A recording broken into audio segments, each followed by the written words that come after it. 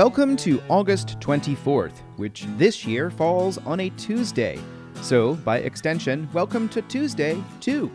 Unless you're listening to this on a different day, and I cannot ascertain when that might be because I am not an omniscient narrator.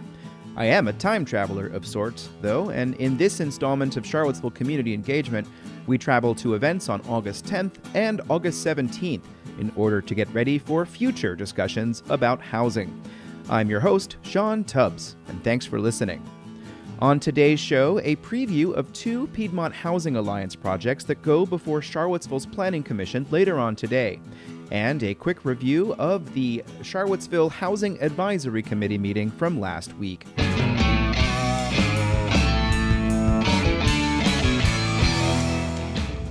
In today's Patreon-fueled shoutout, help support Black-owned businesses in the Charlottesville area. Check out the Charlottesville Black Business Directory at cvilleblackbiz.com and choose between a variety of goods and services ranging from beauty supplies, professional services, and e-commerce. Visit cvilleblackbiz.com as soon as you can to get started.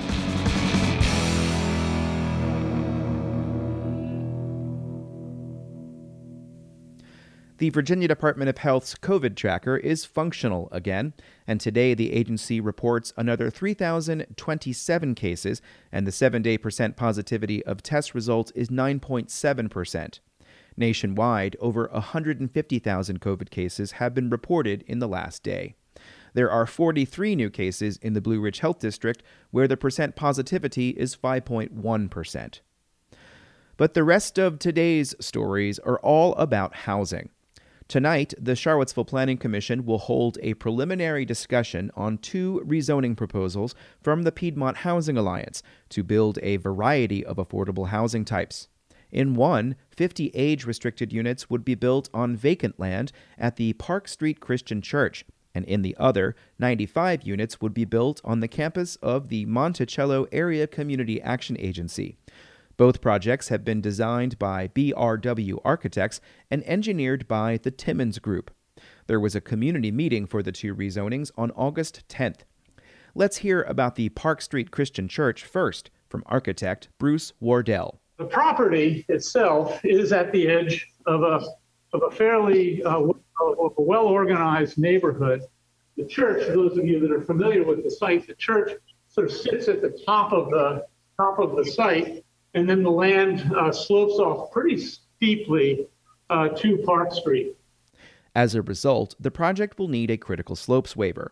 They'll also need a rezoning to planned unit development, as well as a sidewalk waiver to avoid having to build a pathway on the eastern side of Park Street. In order to build a sidewalk along that edge of the property, we would need to disturb a fairly significant part of that. The woods and the wooded area coming down to the side of that street.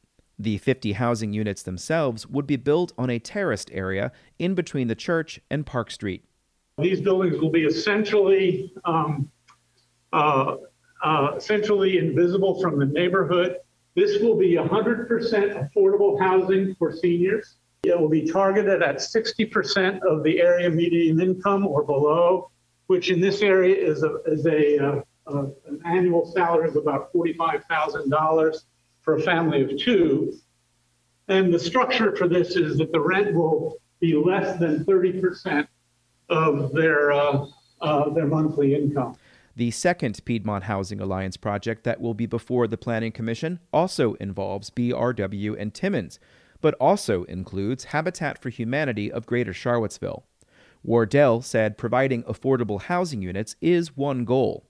And some mixed use and some market rate homes and some habitat homes in the project. In order to secure low-income housing tax credits to finance the project, rezoning approval needs to be in place by next March in order to meet a deadline from the entity formerly known as the Virginia Housing Development Authority. We have current zoning that's there. But as everybody knows, we are also right in the middle of a very enthusiastic discussion about future land use and future zoning in the city. And And so currently the site is zoned R1. The draft future land use map depicts the land as neighborhood mixed-use node. The application is for planned unit development, a district that would be customized for this site. There'll be 85 affordable units, 8 market rate units with 2 existing market rate homes that are the existing homes. And then there's affordable home ownership that's part of this, which is 20 townhomes and duplexes that will be focused on folks from 30 to 60% of the area median income. Tonight's discussion before the Charlottesville Planning Commission is a preliminary one, but they will take public comment. A public hearing will be scheduled in the future.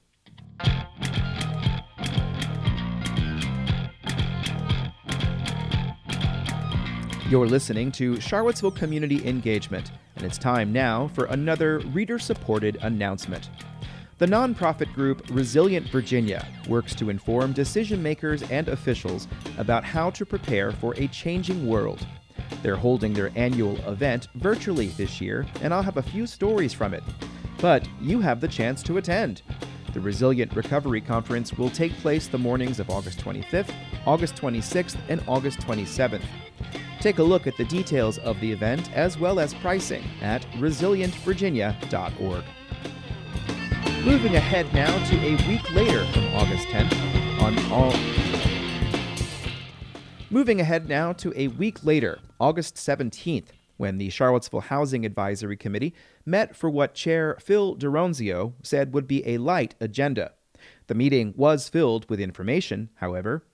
Looking ahead to a week from today, outgoing Neighborhood Development Services Director Alex Ikefuna gave an update on the development of the future land use map and the comprehensive plan. There is a work session scheduled, with the Planning Commission on the 31st of this month. Subsequent after that work session, there will be a meeting with the steering committee, and there might be some more changes based on the outcome of the meeting with the Planning Commission at the end of this month on the 31st. The material for that meeting is not yet available. You can register in advance, though. There's a link in the newsletter. The City Council and the Planning Commission will hold a joint meeting in October, at which they are expected to make a recommendation to the elected officials on how to proceed with the comprehensive plan. We are looking at completing all this before Christmas. Hopefully, council will get to take a shot, on the adoption of the comprehensive plan sometime between November ending and Christmas. After that, the Seville Plans Together initiative will turn to a rewrite of the zoning ordinance. In March, the council adopted an affordable housing plan that influenced the development of the future land use map and will do the same with the zoning code.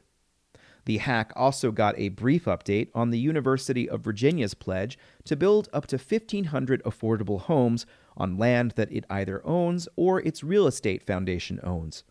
The campaign kicked off a public input session in April, as I reported back then. UVA has hired Northern Real Estate Urban Ventures to conduct the work, with Principal Gina Merritt leading the initiative. Alice Rocher is the architect at the University of Virginia. We have kicked off a listening tour with Gina with 2 goals: to inform the development principles that will guide the developer's work and understand where UVA's initiative can fit in and be complementary to existing efforts in the city and the county. Rauscher said they've listened to dozens of groups and individuals, and several themes are emerging. There may be funding gaps, even with low-income housing tax credits, and we need to figure out what the university will do about that. We don't have an answer just yet. Rauscher said the consultant team has been doing due diligence on land owned by the university or its foundation. Our findings will be discussed internally and with the advisory group, and more information will be shared publicly this fall. UVA will contribute the land, and a third-party developer will actually build the units. You can find out more information on the project's website, and there's a link in the newsletter. And as mentioned, the City Council adopted an affordable housing plan in March. Some next questions are how it will be implemented and how that implementation will be measured. A draft implementation spreadsheet was discussed at the HAC meeting. Here's the chair, Phil Duranzio. And the idea here is that this is a useful base of operations. And as we build out and fill this out, it's going to produce the need for specific work product as we move forward. The current draft of the spreadsheet is not an official tool, but one governance recommendation within it is for the city to hire a housing coordinator to oversee all of the various initiatives underway. The spreadsheet assigns that goal to Sam Sanders, the new deputy city manager. Under funding recommendations is this specific goal. Dedicate $10 million per year to fund affordable housing to 1. Increase the number of subsidized affordable homes by 1,100 homes. 2. Preserve 600 existing subsidized affordable homes. 3. Stabilize 1,800 to 2,200 owner and renter households facing housing instability. But who should be tracking that information? As mentioned, the city has not had a housing coordinator for a year. The last person who had that job now runs the Charlottesville Redevelopment and Housing Authority. The person before that is now Albemarle County's housing coordinator. Sam Sanders just started work as the deputy city manager, and Alex Ikafuna's replacement as NDS director doesn't start work until September.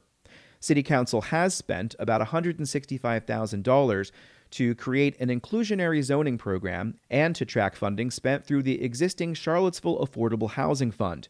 But who should do the tracking of implementation now? HAC member Dan Rosenzweig is also president and CEO of Habitat for Humanity of Greater Charlottesville.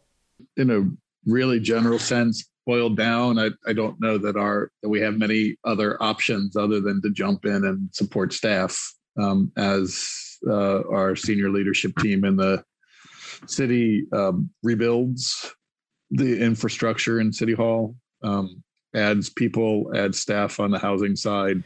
Sanders welcomed assistance from members of the HAC, especially in terms of potential recommendations for next year's budget. Being perfectly honest with you and trying to remain the straight shooter that I promised to always be.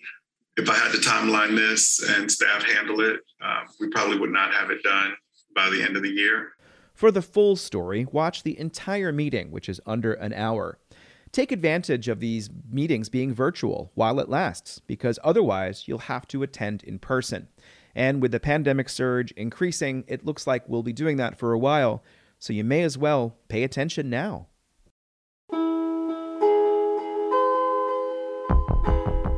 And that's it for this installment of Charlottesville Community Engagement, a program that does seek to bring your attention to a lot of different issues that are going on in this community. We have problems. Can we find solutions? That's sort of the hope for a lot of people, and especially that is what I'd like to track myself. Think of this show as one weird spreadsheet in my head, and you guys get to see bits of it as I implement it, even though I have no idea how a pivot table works. I do know how this business works, and of course it is a business, and if you would like to help financially support this program, one great way to do that is to sign up through Substack. $5 a month, $50 a year, or $200 a year. I'd really like to thank the people who did so this past weekend. It really does help. I might start mentioning your names possibly in the future because, again, people really are listening to this program, and it is becoming something that I'm committed to doing well into the future, and really glad that Ting will match all of that subscription, part of their commitment to local journalism and this community. So thank you to Ting for that. I'm Sean Tubbs, and I need to get on with the rest of the day because there's a lot more to get back to as we continue on through this column of time that is provided by Charlottesville Community Engagement. Please stay safe out there, and you know what that means. See you next time.